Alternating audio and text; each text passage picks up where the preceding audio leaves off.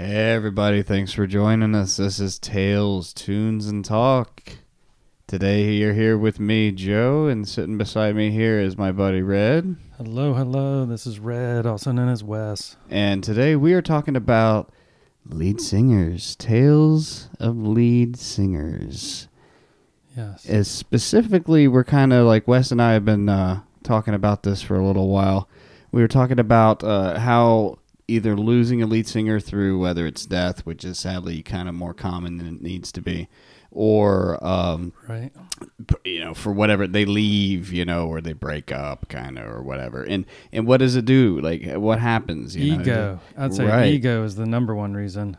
And then the classic downfall is that the lead singer thinks he's bigger than the band. They get fed this Johnny Bravo attitude. Well, when you're the man. When you stand up, specifically in some of the bigger bands, like Pink Floyd or whatever, when you stand up in front of thousands of people that are just all cheering and screaming, and basically they want to do you, like all of them, or they either want to do you or be like you, pretty much. Right.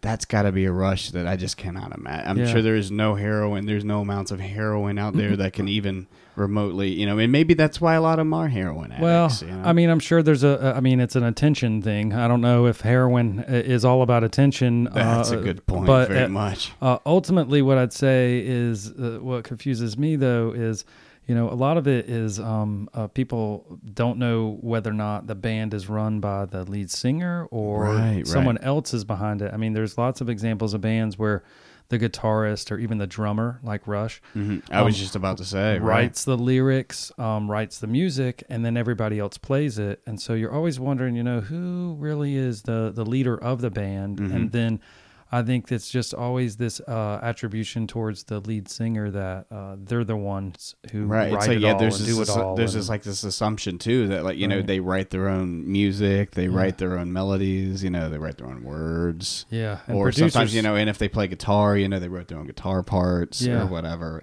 There's just that assumption, and a lot of it ain't true, but a lot of it sometimes it is true. Yeah, and it's just a matter of fact, where is kind of the power concentrated in the band? That's kind of a good question, or where is it typically? And you would think that the front man, the literally the face of the band a lot of times, well, I guess if you're not what's the guy from Tool's name?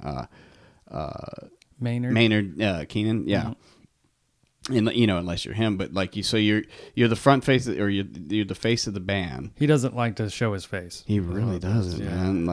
I've seen him in concert once, and I did not see his face once the entire time I was there. Yeah. Well, they're a no image, music first type band because honestly, they've come from other bands. So it's not like that's their first band. They already have success elsewhere, but. Yeah, the thing about the ego, I think there's always a fight between the personality in a band and the actual music side of it. And this happens in the Black Crowes, typically with brothers a lot.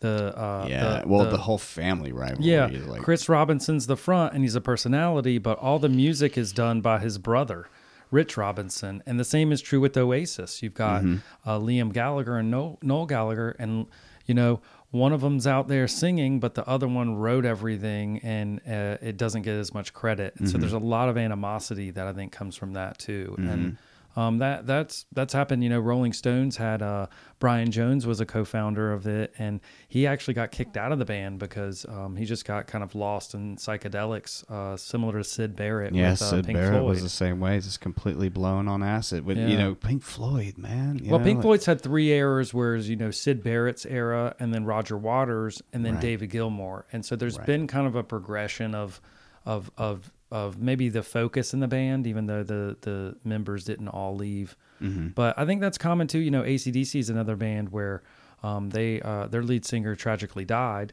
Bon Scott, and then they got a replacement. And then recently even they had to replace him and had Axl Rose. And so that's another, replacing with Axl Rose, you're in trouble. If he's your backup call, end of the line. If he's your emergency contact. Who's your emergency contact, sir? And be like, Axl Rose. Be like, you're going to die. He's going to be about 5 hours late. I'm just going to. Or he might not show up at all. You never know. He went to Paris this. He's trying to, chill and get in the right space before he comes and helps you. Right. He's not the guy you want. You can ask Slash about that and the rest of the guys, I'm sure. But yeah, and that's a common thing is, Stone Temple Pilots had Scott Weiland. He actually, people think, oh, well, Scott Weiland died. And then, that's while he was in Stone Temple Pilots. And he didn't actually. He left Stone Temple Pilots. And then he died in another band, this smaller band that he was playing in at the time. Out on tour with them. And so that's a weird thing where they even got a replacement singer. So the replacement is the other factor that we should talk about too, because that's a really unique dynamic and Van Halen's probably the best band, I think, for this. That's a great example. As far as like how different they are with or without the replacement and the time periods, because everybody loves David Lee Roth. Right. Early, initial. But then there's kind of like two schools of thought on the Hagar times. And then even Gary Cherone, he was there for one album. He was from Extreme. I don't remember that one. Yeah, he was from Extreme, the More Than Words singer. And so exactly, a lot of people don't remember it because it was very different. It was kind of unremarkable. It was Van Halen 3.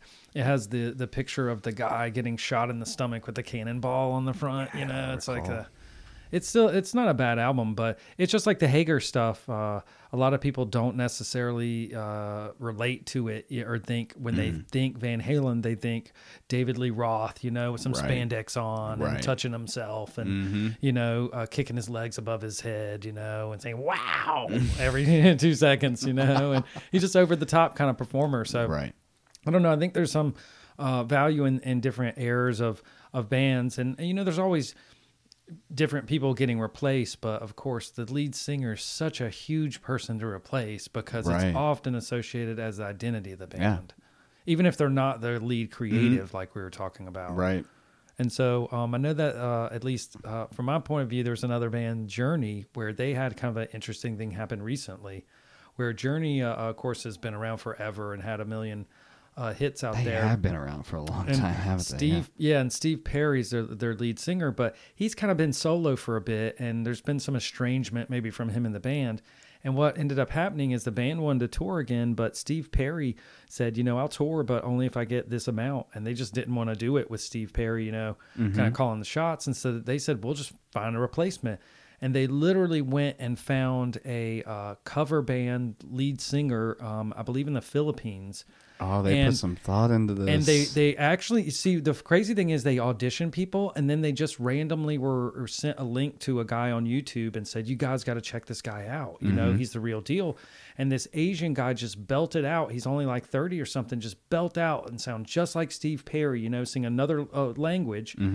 And they brought him in, audition, like the energy from him, and they went on tour with them. And so here it is, this guy who is,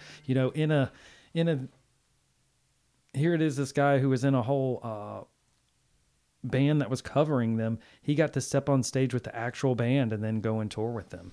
So along that same lines, I had the pleasure of seeing Billy Joel in concert here a couple of years ago.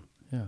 And, he's still the piano man, he's still the showman, but granted, some of the parts that he wrote, back in the day that he was able to sing, then he's not exactly able to hit all those notes so well anymore. So what did he do? He literally did the same thing. He found a cover, Billy Joel cover band, and found the guy that he thought sounded the best. And literally, there were some times where I thought it was actually Billy Joel singing it. Wow! But it was this guy. I think he plays like guitar or something too at the same time. That's back there like filling in for him and singing those notes when Billy can't carry it. That makes sense. Had no idea, man. There's a lot of singers who do that. So similar. It was amazing. Like, and he even it wasn't at the very end of the show, but probably towards the halfway point, he finally kind of introduces the band and everything and tells who everybody is and what they play. And when he introduced that guy, and he's like, hey, my vocal backup, he's like, you've been hearing him a lot tonight. You might not have known it, but it was him. That's cool. Yeah, that's cool that he admits it, because there are a lot of musicians who obviously use either backing tracks of their own voice, or they just have, I think the classic thing I mentioned in Black Crowes is the classic thing used to be is you have three black ladies back there who just can sing the hell out of any song. Right. And man, you can't, they're just the masters. You can't sound bad against them. You know? Can't go and wrong, man. It's just like they, and so that used to be kind of the classic thing to do is just have people who would fill in when you had to get those high notes. You just had a choir behind you fill in. You're like, I'm going to turn this up a whole nother level. So, but yeah, and I think there's something to be said about a live performance versus studio in that regard. And so it makes sense to have different situations. Yeah, it's like you're not paying, sometimes $100 plus, for a ticket to listen to, a freaking we should hard drive. We should play almost its heart out, we should almost cover this in its own podcast because I really the whole lip sync and dancing and the whole performance versus studio. Are you there to hear it? Are you there to see it? Live versus. And it's music, so it's an auditory form. And honestly, that used to boggle my mind with Milli Vanilli is that everyone got mad that they misrepresented who sang it, but they gave them Grammys, I mean, are the Grammys about listening to music or are they about seeing it? Well, they took those Grammys away when they found out because obviously they felt duped. But at the same time, who cares who you went and put on stage and had dance around I was just about to say, when in reality, the music was there. Right, yeah, because losing my train of thought. I apologize. We'll just insert it right here. Yeah, my bad. Like we can just pause for a second, and you can just look it up if you want. But yeah, Milli Vanilli. Yeah, well, okay, there we are. So where's that line? Because so we have people that perform other people's like music or lyrics, cover songs, and we already modify their voices with auto tune, and so really, it's all just it's a production. And as long as the people that sang it got credit, even though they're not the face, of their own music, which a lot of times is the case. Well, here's a weird argument you can make is that some people feel like a lot of music nowadays is manufactured. Oh, it's all manufactured. Well, not all of it. Okay, here's the thing. Here's the distinction That's too to big make. Of a generalization. Here's a great distinction to make, and it happened at the Grammys. Is what happened is Beck won the Grammy a couple years back for just the best album, and what happened is Kanye West was upset about it again. Oh, that's right. Just that like the Taylor West Kanye. thing. That's it's just right. like the Taylor Swift thing, I should say. So Taylor Swift, he got up at the MTV Music Awards and he stopped it and said, "No, Beyonce had the best video and she should have won." Well, the same thing happened at the Grammys, and Kanye West kind of acted like he was, and he stopped. But then he tweeted out how great Beyonce was and her album should have won. And then there was a bunch of backlash because he was really dismissive of Beck. And what people did to prove it is they said this is the instruments that Beck played. These are the parts that he had on the album that he did. And it was like 14 different instruments he played. He was the producer. He wrote the songs. He just did so much of it. And then someone said, here's a list of people who were involved with one Beyonce song. And it was like 14 people were involved in the creation of one Beyonce song, like writer, producer, songwriter, mixer, engineer. Like Beck did all these things himself, right. From the creation of the music to the recording of it. And did it better. Yeah, and he got acknowledged for it. And then Kanye's over here saying Beyonce should win.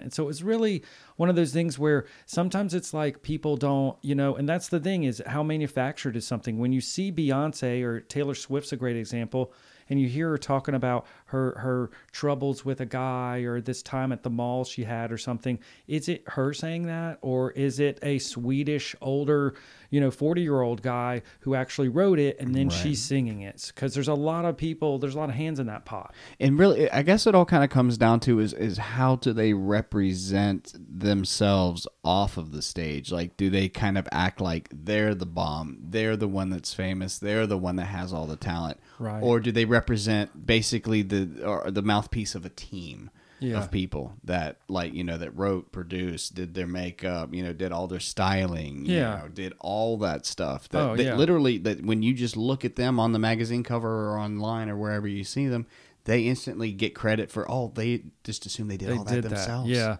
And that's what a lot of artists, you see a lot of artists like Justin Bieber, Katy Perry, when they're first coming out of that kind of mill, that pop star mill, it's not them. They've been told to do a lot of things. They've been molded. Well, then that's a good point too. Like, how much are they an actual product too? Yeah, like, how much actual control do they have of what they can say? Yeah. Well, I'd imagine when you first start, you see the keys to the kingdom, and you'll do whatever they say. You say, these are the people. These are the people that know. We will make you famous. Yeah. They're like, we've done this before. You listen to us, and everyone around you saying, if you listen to them and do what they say, then you'll get to do it, whatever you want eventually. Give up now some control so that you can get in the position where then you can take it back.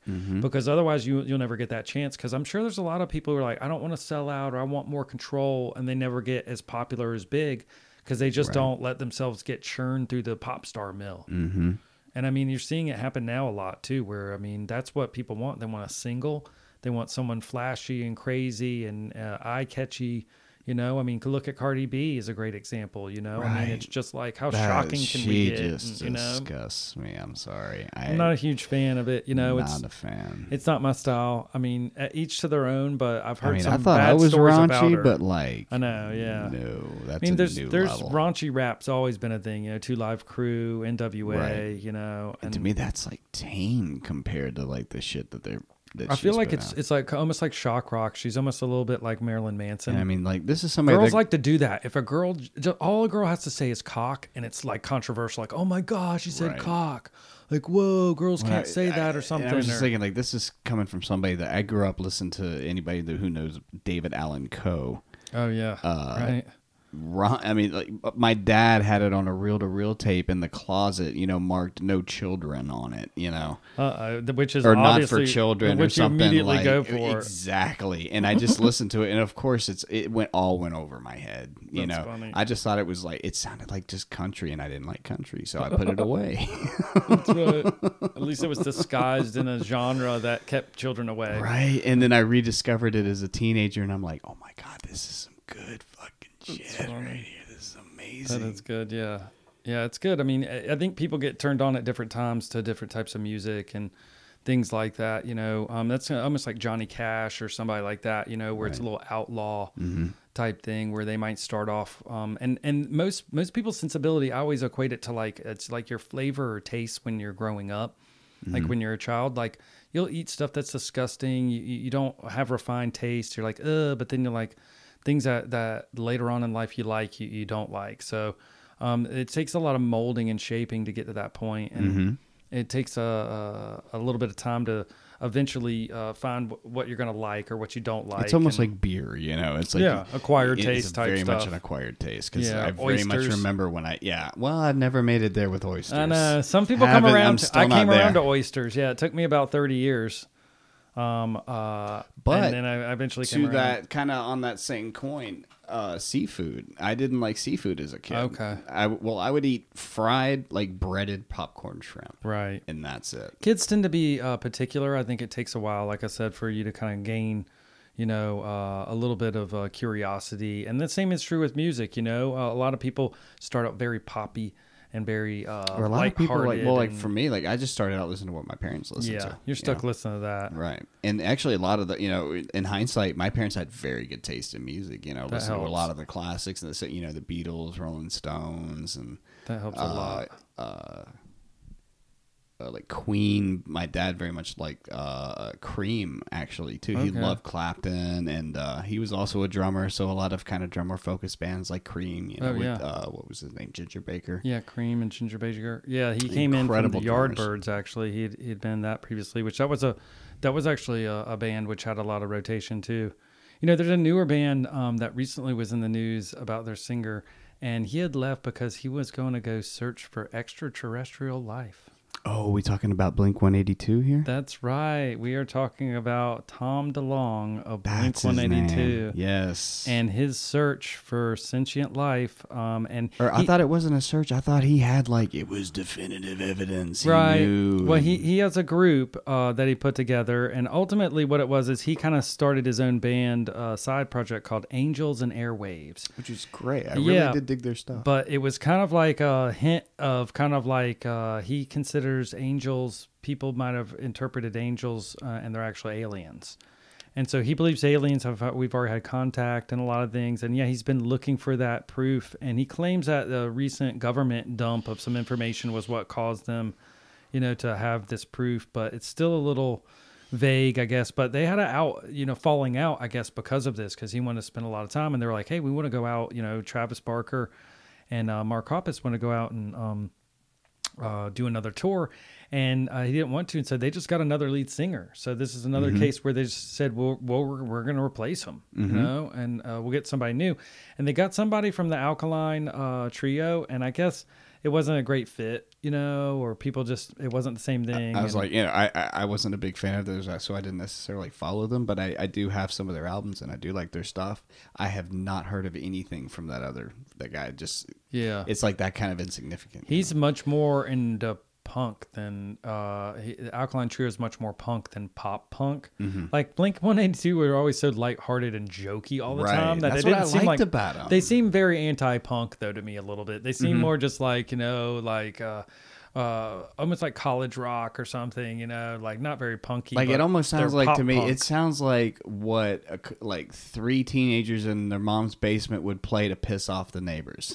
It's what it sounds like to me. I mean, it's kind of, to me, and I love it because that was me. It was just happier, more fun going kind of punk, or it's poppier, like it says punk, but it kind of steals away from some of the punk. But it's got the punk musical aspects, the rhythm and the guitar parts and everything, but the wordage, not quite. It doesn't fit, but I like the dichotomy.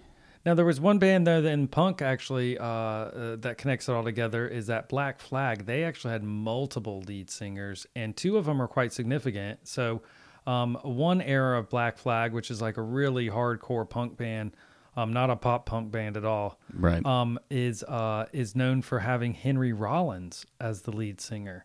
And so Black Flag had Henry Rollins, and then he was actually the one, and they've had three of them, but also Glenn Danzig. And so it's kind of interesting because there's been a couple different people in it. Yeah, and also Keith Morris was their first one. That's right, exactly. So there's been a lot of different people in it, and so it's something. And then Glenn Danzig was in the Misfits as well. Maybe that's who I'm thinking about. I think it's the Misfits, actually. The Misfits, okay. Yeah, and so, but normally, a lead singer dies off, and that's happened a lot, like the Doors. I think of the Doors as being an initial one where, that was the band, where in the 60s and 70s. Did they continue after? They did briefly. They put out one album, and they called themselves the Other Doors, to try to distinguish it a little bit. But then they did a weird reunion thing where they got together with the lead singer of The Cult, I believe is what it was. Okay. And Ian Astbury, I believe is his name. And there was some controversy because people are like, yeah, we're not really feeling this. This feels like a karaoke thing. And there's always been issues like that where, and it's disappointing. Like Blind Melon was another one where the lead singer, he overdosed. Shannon Hoon. They were known for No Rain and the Bumblebee Girl, or the Bee Girl. And he overdosed, and they were kind of left like, what do? We want to keep going. And so I know they tried to audition several different people. And actually, I went to school with a fellow named Chris Shin, and his father's actually used to be the owner of the Charlotte Hornets. He's actually the one who took the Hornets out of Charlotte and made them the Pelicans. And everyone was upset about that. But Christian was always in kind of bands in high school, and he was trying to be a lead singer.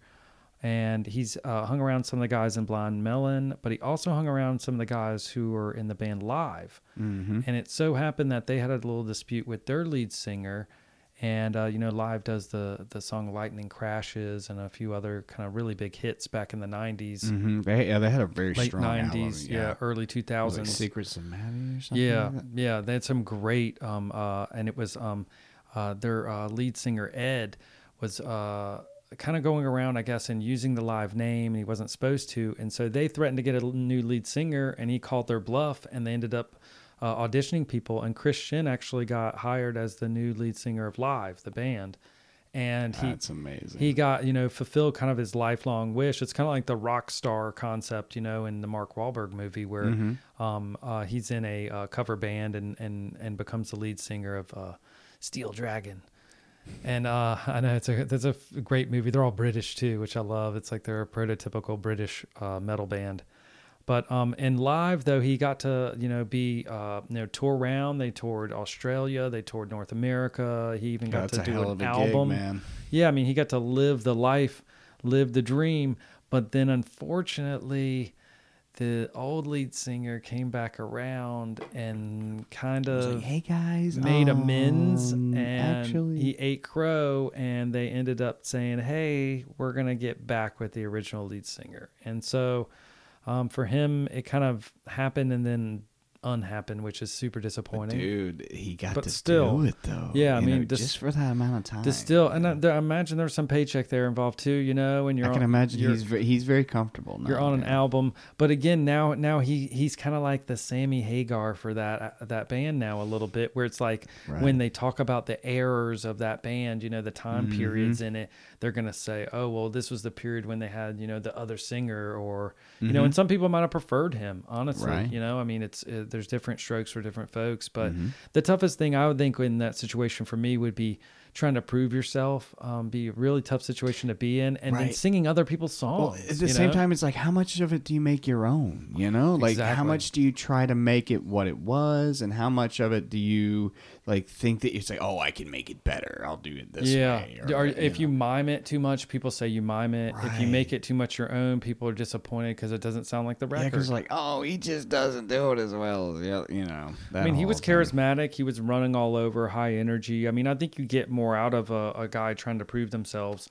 Absolutely. Than you get out of someone who's complacent and just thinks they own it. Well, I guess like you were saying there, it all kind of comes down to ego. It's like, how much are they going to allow themselves to be controlled? And I guess it's kind of their own agenda too. Like, did they dream of becoming this person? Right. And so in that case, are they going to embody that person? And is it that going to self-fulfilling? work for the band? Yeah, exactly. Or or did they You just dream of being a lead singer needs the ego. lead singer of it? They need it. Yeah, really personality is yeah. what it is. Because here's what it is: as a lead singer, it's almost as important for them to run around and move around and shake themselves and have attitude as it is for them to have amazing vocals. Yep, I mean, I'm not saying you can't sing, but I'm not saying I'm saying that there is some importance in Mick Jagger's strut. Oh, if absolutely, you will. Elvis the pelvis, man. Yeah, the moves, the attitude. Even if it's just like you're howling, you got a distinct voice like Little Richard, you're just going off, and it's like you don't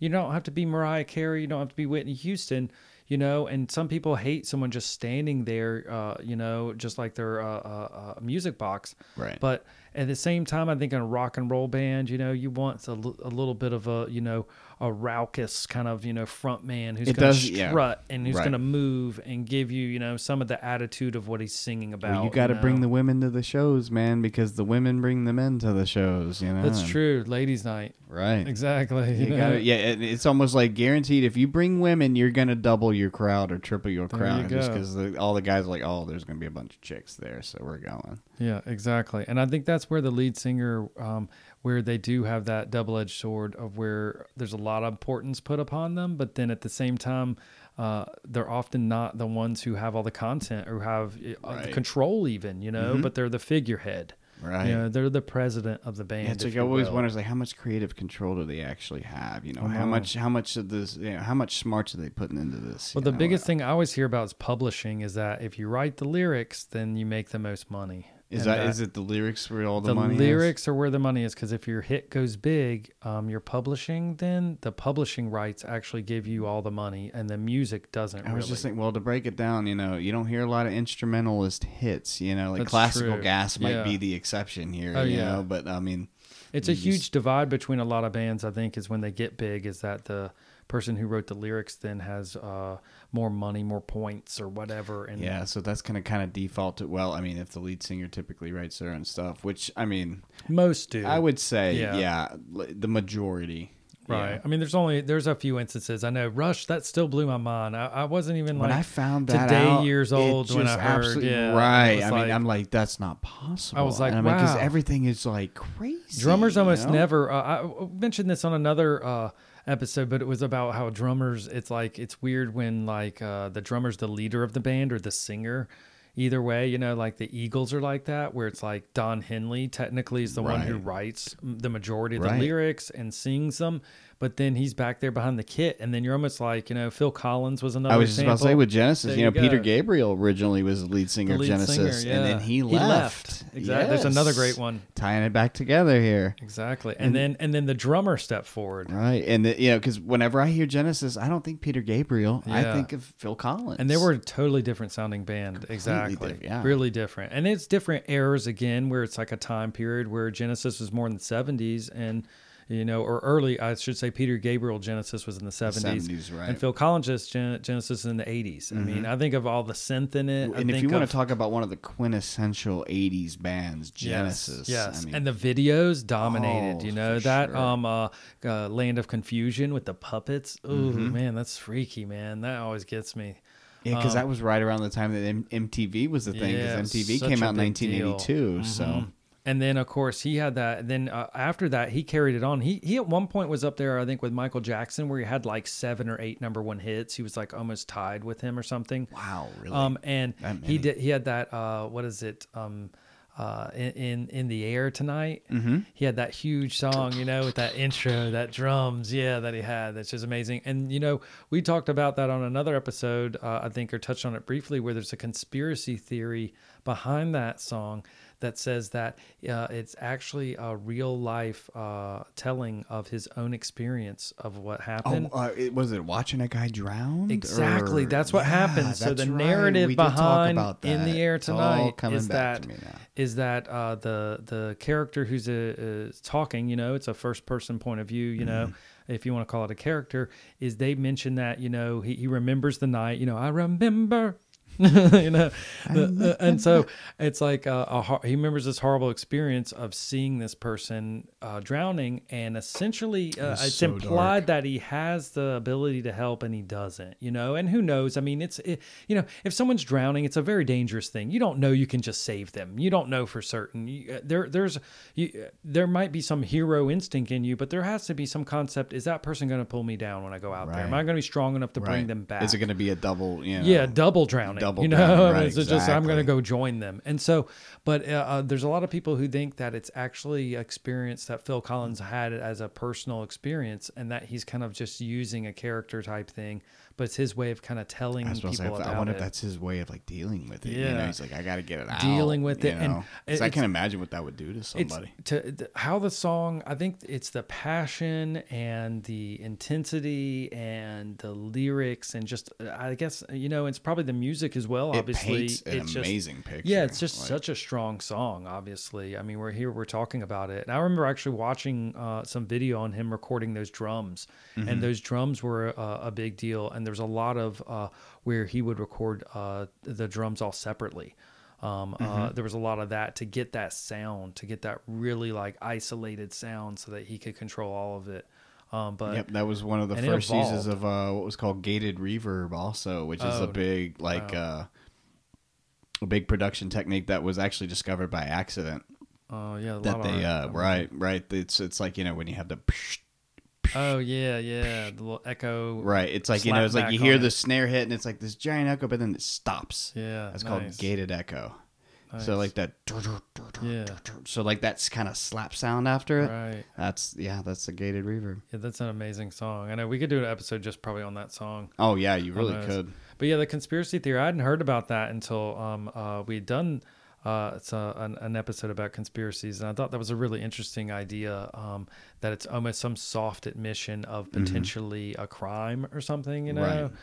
That someone would put that in there, but it's also deeply personal, I guess, or it feels personal, and a lot of people feel like that's just an interesting way. But I know a lot of songs and a lot of frontmen will take inspiration from movies. Mm-hmm.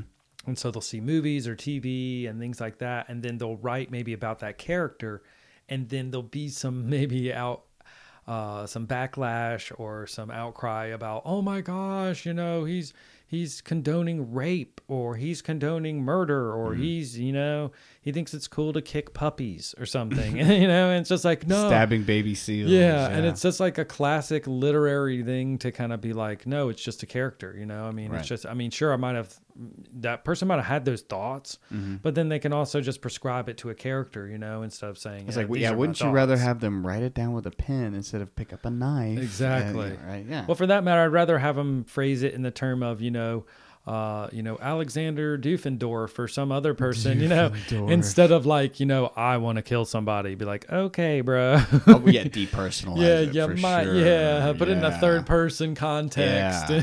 I know this guy. Yeah, it's like, imagine his murderous tendencies. Yeah, imagine Poe had some fucked up ideas, right? I can't imagine. But he was like putting it in the form of ravens and shit. Right. So it kind of softens that blow. Yeah, it's like you have to put that like kind of wonder. Yeah. That longing. After 2 or 3 swigs of the ether, you know, the formaldehyde, I think is what he would drink. Actually, like they would literally drink formaldehyde back in the days. Hardcore. You know? I know they just like preserved themselves literally as they were living. I was like, yeah. And so, but they would. That's like, you know, all the absinthe and all the crazy stuff that, you know, virtually poison themselves. Pretty much. See the Green Fairy, you know. See how close you enough can times get. You kind of become, you know, good friends with them, I guess, right? It's like opium and absinthe and every other thing under the sun. Back when everything was legal and... Well, you just like would take like a poisonous root, you know, and just hope you didn't take enough of it to kill yourself, you know, that you just would hallucinate or, you know, would see a raven, I guess, and talk to it. Oh my God. Yeah. Was the raven, was there really a raven? I know, of course not. Yeah, right. The raven talks. So the raven's his conscience, I think. I don't know. We shouldn't get to English. We shouldn't get English class. Right. You know, it's clearly symbolism of his inner struggle with, you know, we don't have to get so into it. But there's another one that I thought was interesting, and this was a really interesting reason, is that as far as a lead singer leaving, was Rage Against the Machine. Oh, with what was Zach his name? De La Rocha. Yes. So Zach De La Rocha left Rage Against the Machine, and he left it right after MTV performance where the bassist climbed like up onto like some structure, and police had to come get him down. This is bringing something back. Like I feel like I've seen this. This was a while ago. Yeah. So he climbed up, and what happened is Zach felt two kind of things. One, he was upset because he felt like it embarrassed the band and it took away from their political type thing, because there's kind of two parts of that band where one wants to make music, you know, of course, and be radical, and then he was just, you know, really about getting his message across, and he felt like people were singing the songs but not really doing anything about it. Right. He looked at it as like his tool for political movement. It was activism was his thing. Kind of funny is like he was kind of using the machine to rage against the machine. Yeah, you have to kind of be commercial in that aspect to get your word out. And they had done that, and they had put out several albums, and I guess he just felt kind of dissatisfied with it. But what was weird is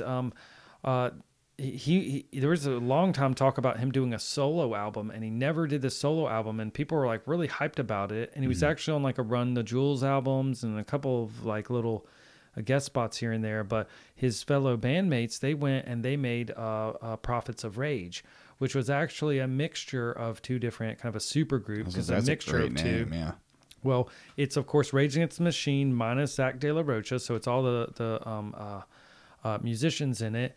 And then they brought in Chuck D, and then they had the lead singer of Cypress Hill. And so, interesting. I haven't heard this. And so it's kind of, you know, Chuck D is from Public Enemy, and then it's not Sin B. It's I can't think of his name right now. Be Real, something Be Real. Maybe Be Real. And so And so they would rap, and then they would do the Rage Against the Machine thing. And so they would do like Cypress Hill songs. They would do Public Enemy songs. They would do Rage So is it Against the kind of Machine like a songs. mashup, or like would they like play it like as it was? No, well, those guys are like rappers, and they have deeper voice than Zach De La Rocha, and so it was just it sound different, you know. But they would all do they all kinda their did different their own songs and version of do it. yeah, and they would mash That's them all awesome. up. So it was Yeah. a kind of a neat idea. And then of course, eventually, Rage Against the Machine, the members of it, minus Zach De La Rocha, became Audio Slave.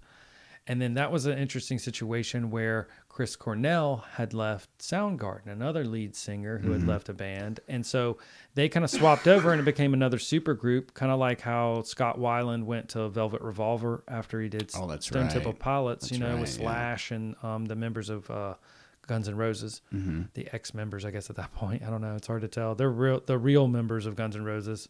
Right. Because at that point, Axl had fired all of Guns N' Roses and replaced them with like Buckethead and all these other crazy musicians behind them. Yeah. And even Robin Finch, the guy from Nine Inch Nails. Mm-hmm. So he had all these studio session guys almost that he'd replaced. And that's a classic thing where that was a reverse thing where the lead singer's like, no, I own it. And Right, where it's like he takes it and everybody else behind him Yeah. gets replaced. and right? that was the thing where I want to say Slash actually just says he regrets doing it, but he just at one point just signed it over to him. He's just like, fuck it, you know, and he's like regrets doing it.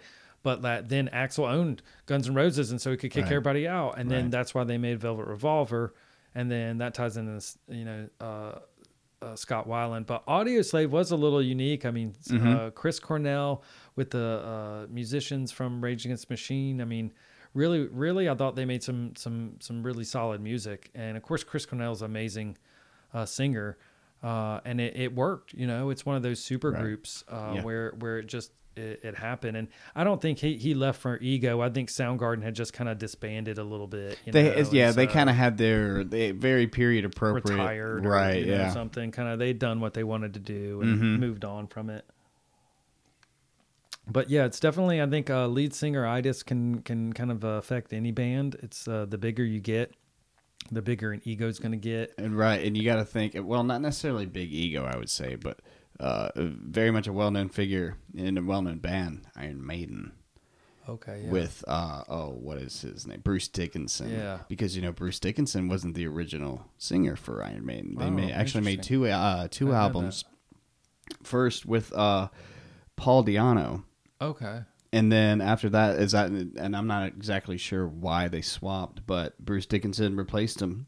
Okay. And then several years later, I think it was in the 90s, somebody replaced Bruce. Yeah. But then he's actually back now. Huh. It's like a revolving door. And it might have been, well, I know for a while, I don't know if he was actually replaced during this time, but he did have like either cancer of his vocal cords so there or might have something been a like reason, that. Yeah. But if, from what I understand, the man beat it, which, I mean, That's good. he's a beast, man. I mean, he's a pilot. He flies 747s and stuff, you know. Oh, yeah, The giant yeah. Iron He's a Maiden personality. plane. Yeah, for sure. He's like a bigger than life, a real He's life. got that. He's bigger got than that life guy. really high pitched scream too. You know, that Insane, classic like that- metal scream. Right, It's that's just Sebastian so out Bach there. wail, yeah. I almost thought they were like Robert Plant and everybody with that just high wail. Mm-hmm. But yeah, another band that I think of too, where we're mentioning sometimes the lead singer dies, and then what do? Is Alice in Chains. They dealt with that.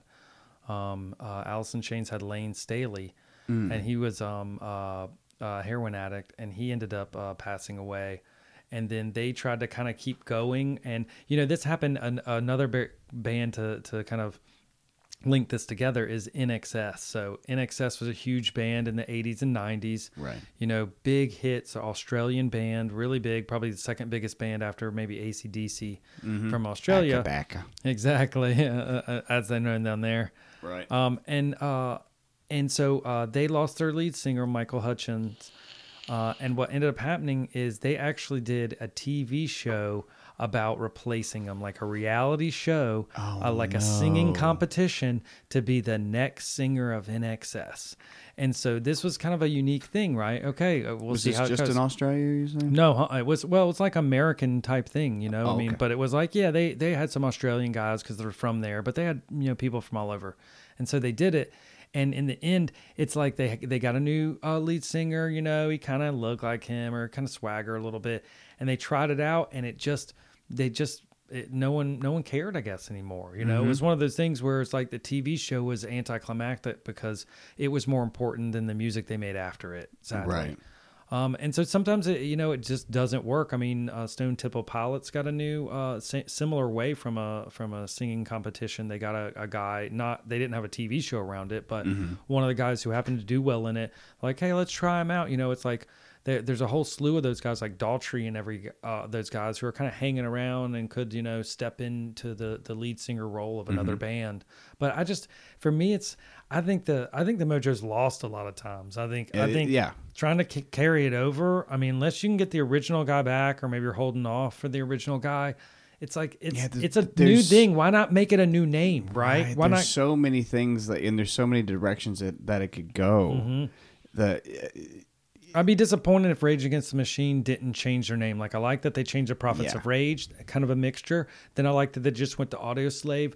They could have just said, we own Rage Against the Machine, so we're going to use it. That almost needs to be like kind of the flag to the fans. If there's a name change, and be like, all right, new direction. Yep. Exactly. New band. That should be the mold for it. Just like the Doors calling themselves the Other Doors, even though it's a little soft, Right. I mean, the Doors. It was Jim Morrison with a compliment. Yeah, it kind of sucks. Yeah, and I mean that's what most of those bands suffer, that where they want to call them Jim Morrison and the Doors, or it's like the lead singer rises up and has such a personality, and so that is a fight, because bands are always kind of like so loosely held together. They're pretty much falling off at the wheels, kind of apart at the wheels as they go down the road. So bands form a lot less quickly than they fall apart, for sure. You think so? Yeah, because for as many bands that are successful, 3 bands broke up today. You're right. Because it's the personality, the practice time, getting it together, Man, do you know how hard it is to coordinate, as adults, anything, especially people with families? I can't imagine like these bands like Slipknot that have like 10 people in them. How the hell do they do that? Seriously. They have like 10 people. Maybe that's why the big band era kind of died out. Is that they could no longer coordinate everybody's schedules. I think it's something like Green Day and Nirvana, they're all 3 people. So, hey, maybe 2 of them live together, and then the guy just comes over and visits. Hey, every person on that stage, that's another division in that paycheck. That's true too. Yeah. So, I mean, you got 10 people going to like a bar mitzvah that you get. Hey, I'll give you $200. You guys play for an hour. Okay, great. Everybody gets $10. I never thought about that. Really, wow. Well, the White Stripes must be super rich. 2 people. 2 people. Dang. They minimalism. Split there in is half, money bro. in minimalism. Holy moly! They were selling out giant stadiums, and they were just like, just split that check. Yep. So like whatever like the band was gonna get paid, just cut it in half. Man, that's a sweet money right there. Nice. Yeah, I don't know. Yeah, that's a concept too, where if the lead singer's a guitar player, then they're 2 for 1. You can't lose them either. Then it's less likely to lose them. Right, so you lose your whole band. Right. Well, so they wrote the guitar parts. They probably wrote the bass part too. Like, that's pretty typical. We can't be replaced. Like lyrics. Oops. Who's going to replace who is the question. Oops. Yeah. That's what you have to watch out for.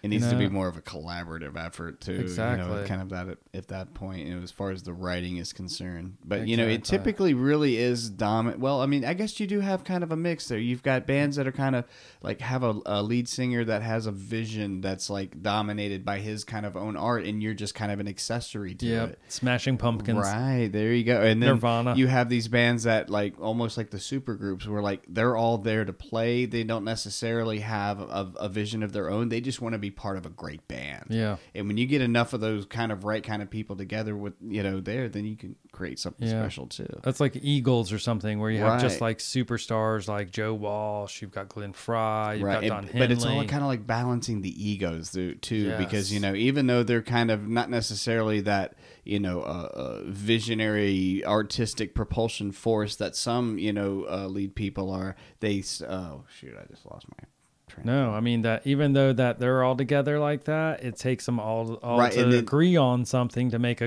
one cohesive piece of art. And I feel like those bands are more likely to survive losing somebody, or like if they lost their lead singer. Definitely, yeah. Like you're saying, like with Smashing Pumpkins. Yeah. You're saying, you know, he propelled the thing. So he's kind of like wherever he goes. There's horror stories about like Billy Corgan actually like redoing the band members' parts in the studio. So they come in, they spend 2 or 3 days playing their bass line or playing their guitar part, and then they play it back for the producer. And Billy Corgan just be like, "No, I need to redo all these. You know, I'm gonna redo them." And so they go to listen to them, and they'd be like, "Wait, I don't remember playing that lick or that part there. I thought I bend it a little different." He's like, he wouldn't even tell him. He'd be like, "Yeah, I played it all different. You know, we replaced it. It wasn't good." You know, he was that much of a dictator. And I've heard actually there's been some stories that Dave Grohl actually is kind of a dictator, and that in Foo Fighters, and that he got it from what he saw about Kurt Cobain and how he ran Nirvana, is that Nirvana was so singularly based around Kurt Cobain and what he wanted and what he wanted to do. Like literally, Kurt knew how he wanted the drums, and if the drums weren't right, he'd tell him, and he knew how he wanted the bass. He had the vision, man. And so it wasn't like he let them maybe play, but then he'd tell them if he didn't like it. And nobody else was doing that, and there was no concept of the whole idea with Dave Grohl and Foo Fighters is that before Kurt Cobain died, he actually had already written and recorded most of the first Foo Fighters albums. Interesting. And that he hadn't had the name Foo Fighters even, but he knew he wanted to release a solo album, and he let Kurt hear some of it, and Kurt encouraged him actually. And so and a lot of people don't know that Dave Grohl sings a ton on Nirvana stuff. He sounds a lot like Kurt actually, but he sings tons of like choruses when it's doubled up. It's actually a lot of him singing. It's not a double of Kurt. And he's got great vocals, but people actually say as fun as Dave Grohl seems, that he's actually kind of like a tyrant, and it's like if you're going to be in his band, it's his band, and you're going to do it his way, and it's his vision, and that's great if you have ideas, but you can go do that in some other project. That actually reminds me, another person like that is Frank Zappa. Oh yeah, Frank Zappa is very much like he had the no drugs policy, and that was one of the reasons he was a why big drug head. That's what's so weird.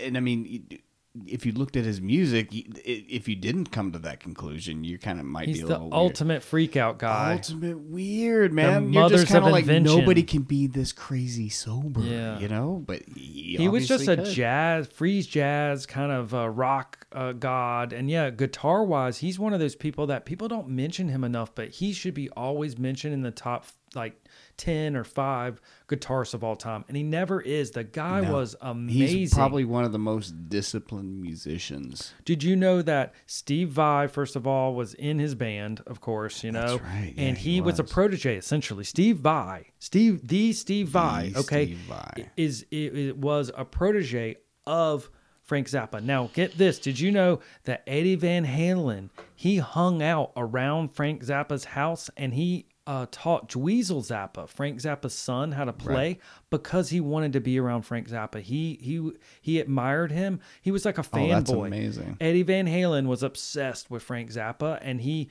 taught Dweezil Zappa how to play when he was like 12 or 13. That's a hell of a way in. Yeah, no shit. First of all, Zappa's your dad, of course, but then Eddie Van Halen's teaching him how to play.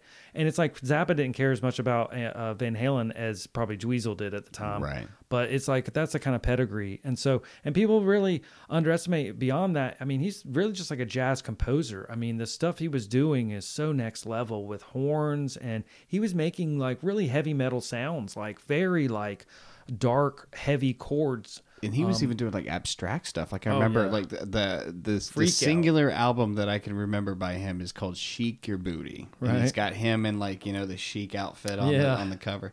He's a personality. And one of the tracks on that album is I'm trying to remember exactly how it's described. Like it's a live, 2 different live recordings that are kind of just like juxtaposed on top of each other that weren't performed together, but they work.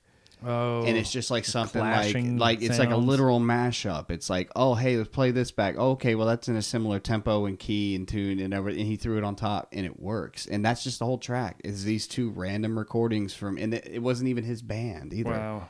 I can't remember exactly what bands they were. It's all described on the back of the album cover. But just little mashups like that.